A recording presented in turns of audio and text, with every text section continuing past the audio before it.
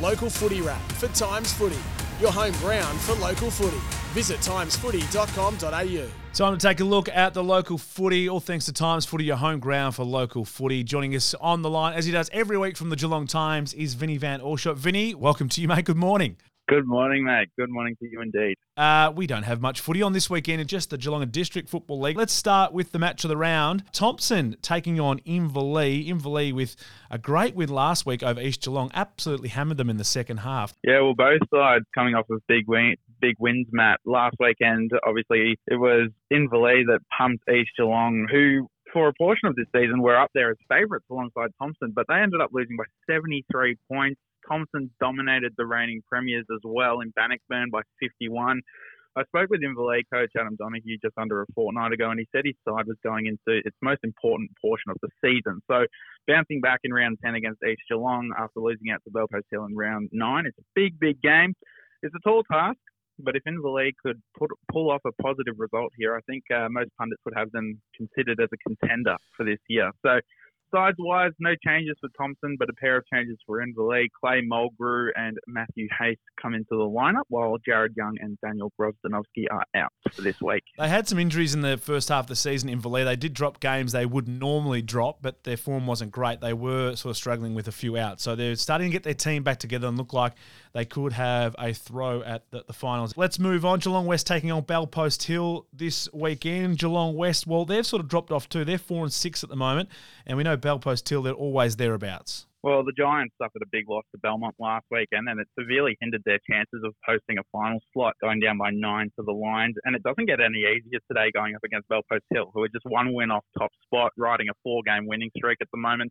But interestingly, Neville Whitley medalist Dylan Whitney, he's listed as out this week for the Panthers, meaning that Tyler Skowronski has been selected to fill in that spot by Justin Tarr. No changes for the Giants, and still no Matt Hebbard, frustratingly. So I reckon the Panthers could get up in that one quite easily.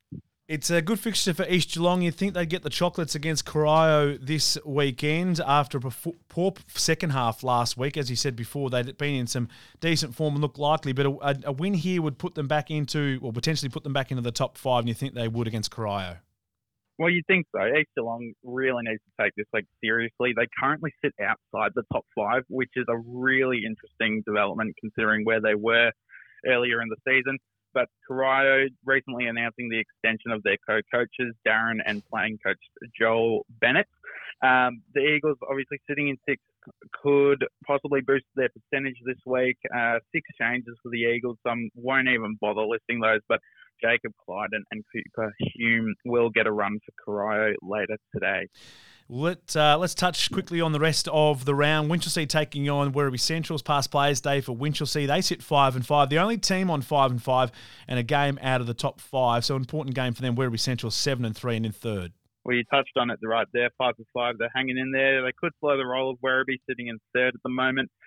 Patrick Daly inserted into the Werribee lineup. Werribee also looking to make it 4 straight. I'd peg them to have that one at East Reserve, but also a big day for the Winchelsea Blues club as well. Bannockburn, they need to bounce back. They take on North Geelong, who have been disappointing last week. They were handsomely beaten by Winchelsea last week. They were beaten by Anarchy a couple of weeks ago. It's been a tough run for the Magpies, and they take on the reigning premiers. Big chance for Bannockburn to really boost their percentage. I'm almost certain that they're going to take that one out.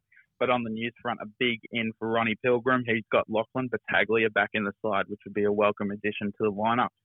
And lastly, mate, on Sunday, Belmont taking on Anarchy. Big one here for Belmont. It's their biggest day of the year, the GDFNL's annual NAIDOC Week game, the biggest clash on the GDFL regular season calendar. Taking on Anarchy, like you said there, Matt, it's the first time the Roos will take part in the game, and according to player coach Daniel Dunworth and captain Mason Rhodes, it's quite an honour for the club out there based in north of Geelong.